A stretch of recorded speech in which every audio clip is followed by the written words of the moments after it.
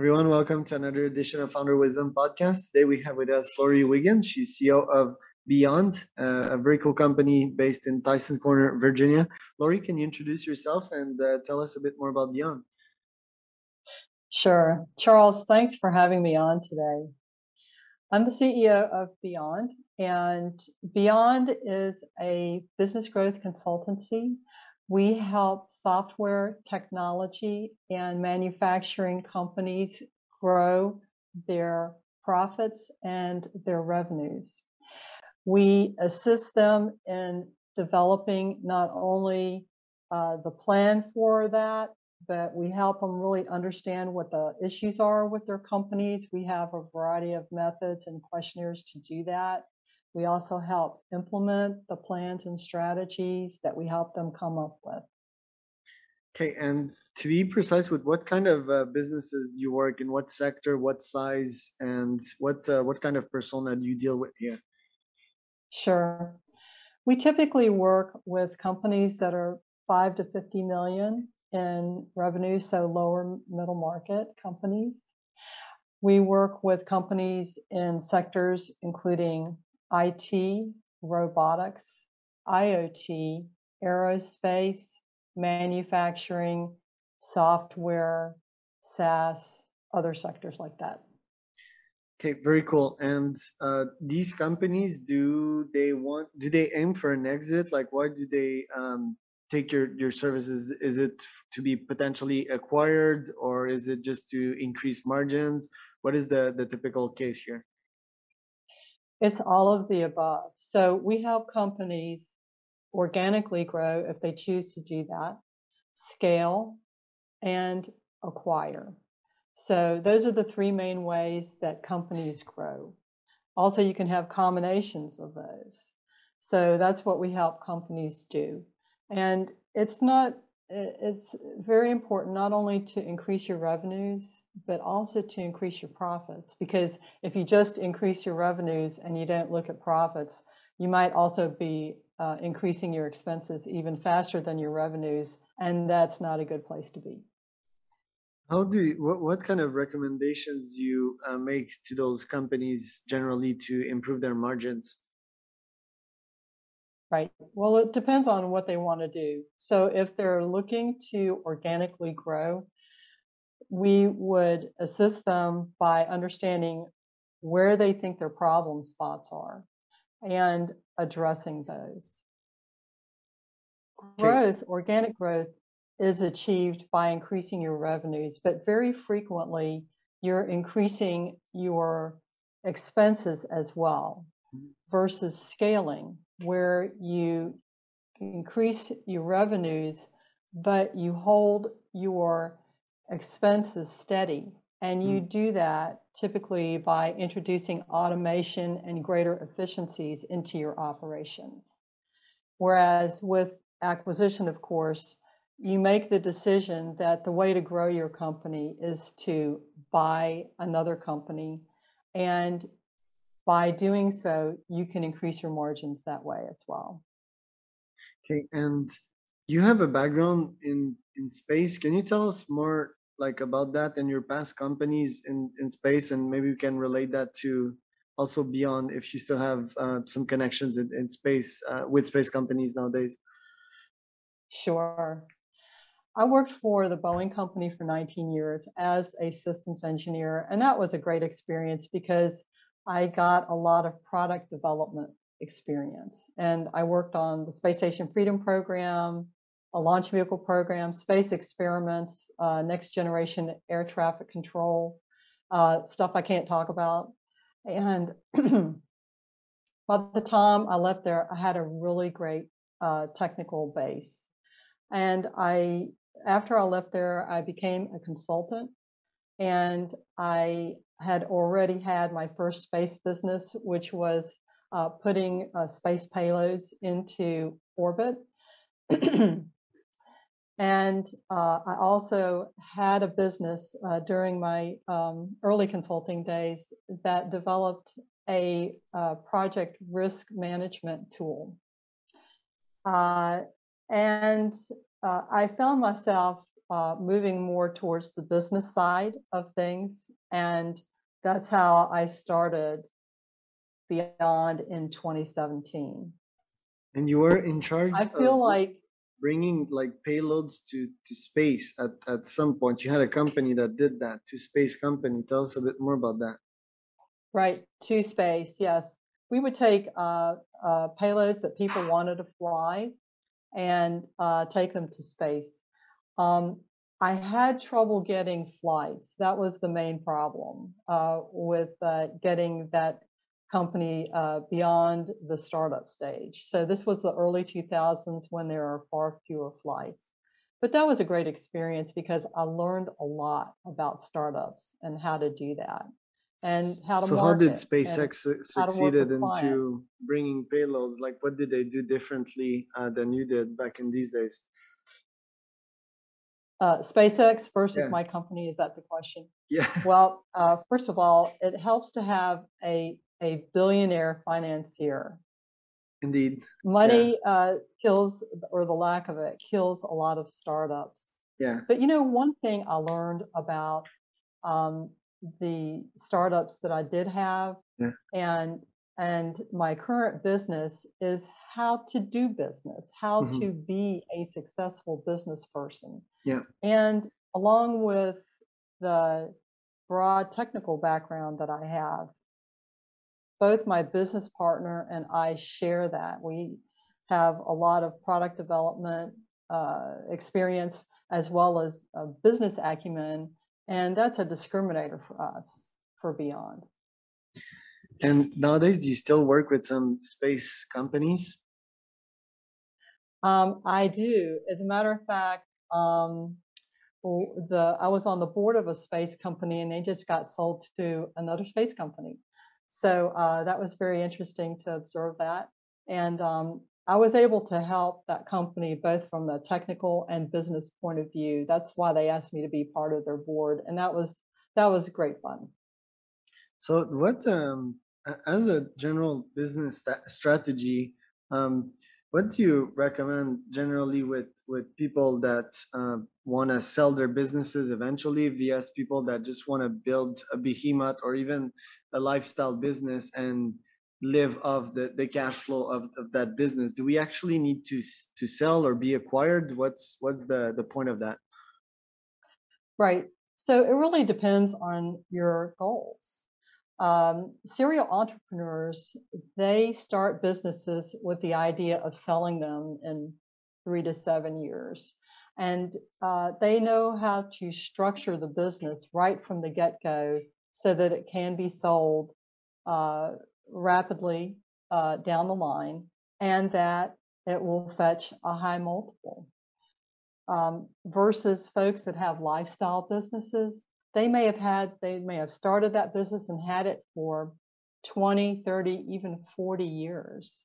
So this is not only their business, their income, but it's a vital part of their identity. And so parting with it can be difficult emotionally. And the longer that you have a business and the more of yourself you put into it, the harder it can be to let go of it. Yeah, for But sure.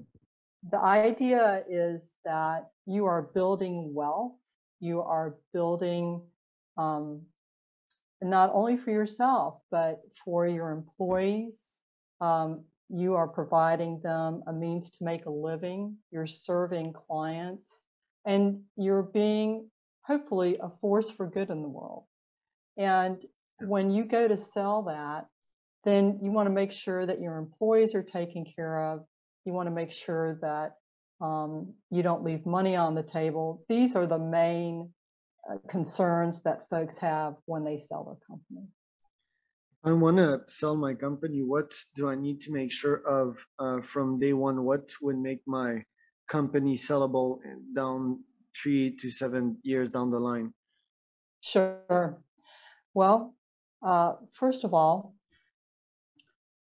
make sure that the company can run without you. This is hard for a lot of business owners to address. because they want to be in the mix of things. But if you're going to sell successfully, and especially if you do not plan to be with the business after it's sold, you have to make sure it can run without you. So you've got to have the people and the systems to do that well, right? Also, your company will not be very sellable if you have more than 15% of your gross revenue that is dependent on any one customer. So you need to have a broad customer base. Sure. You'll do a lot better in the sale also if you have a scalable company. If you can take what you do and scale it up massively, and you don't have the accompanying increase in your expenses. When you go to sell, you want to have a good idea who you're going to sell to. And there's nothing that says that you can't contact potential buyers. As well, you need to have things in order, all your IP, your finances, your legal affairs, because due diligence will uncover shortcomings there and the price that you fetch could go down. If my plan is to grow through acquisitions, let's say that I have my marketing agency and I want to acquire other marketing agencies, what would you recommend that I do to kind of scale this strategy, become humongous myself, and later on either just continue running these multiple companies or even exit building this huge portfolio of marketing agencies? What would you recommend that I do, generally speaking? 70% of M&A deals fail. In other words, they do not achieve the objectives that the buyers and sellers had in mind. In order to avoid that, it is imperative that you plan the acquisition. And what this means is that within your company, you have agreement amongst the executives as to why you are acquiring and what the objective criteria are as far as a successful target goes. For example, in your case, you want to acquire to build, right? So are you building your customer base? Are you acquiring in order to get IP or other products? So in other words, you have agreement on that within your house. Yeah. Now, once you have that and the objective criteria, so you know a good target when you see it, is what we're getting at here. How are you going to pay for it? Typically, it's a mix of monies where you've got some internal company money, you've got some external money in terms of loans, or maybe you bring in investors, so you're giving away some equity. So you've got to have that in hand. Now, then, you're ready to go shopping. So maybe your targets are your competitors, or maybe they are companies in an adjacent market that you wish to enter. So once you've got that all sorted out, you approach them and then you undertake the deal. Okay.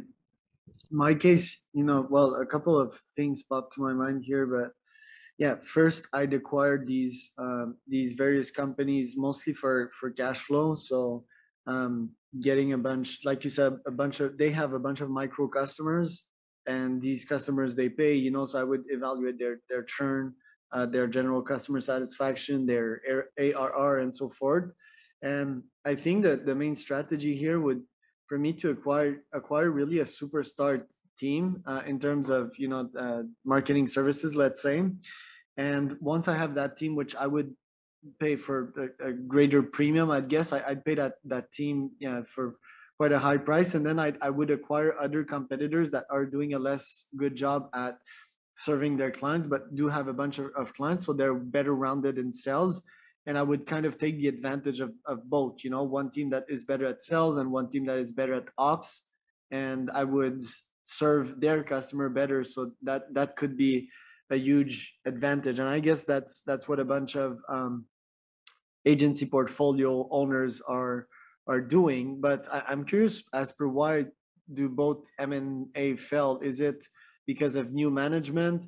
Like, let's say that I keep the CEO in his position for 1 or 2 years after the acquisition. Why would my acquisition potentially fail there? There are a whole variety of reasons why M&A fails, and a lot of it has to do with the preparation I spoke of. Some people, they fall in love with a company and they must have it, whether it makes business sense or not. That's where the objective criteria come in. It sounds like in your case that you have a strategy already. And by the way, people buy, companies buy other companies for their teams every day. So that's a really good reason to purchase, all other things being equal. Also, sometimes, as far as deals gone wrong, the due diligence is incomplete. You must absolutely look beyond the financial due diligence and look at the systems that of the acquiring company, any legal entanglements they may have, uh, and look at the integration that's going to be necessary in order to fold that company into yours. Many times the integration costs are vastly underestimated. And once they are tallied, then the financial case for making the acquisition goes away. So you have to be very cognizant of the whole process and the costs associated with the whole process. Yeah, for sure. And yeah, these costs, they mount up. So you name in investors that would take share of, let's say, the full portfolio. I guess you can get a bunch of money from banks as well. Um, we could discuss about that, but my understanding of, if you want to be a good M&A manager, if you want, or be successful at owning a huge portfolio of companies, which is my ambition, I think you need to be very good at, scaling at your own agency first, like having a bunch of structure and processes being set legal wise and accounting wise, financial wise. And once you can do that, and once you can potentially scale your own process and have a master understanding of the full process, then you can go in acquisitions and then grow your own portfolio. Is that fair to say?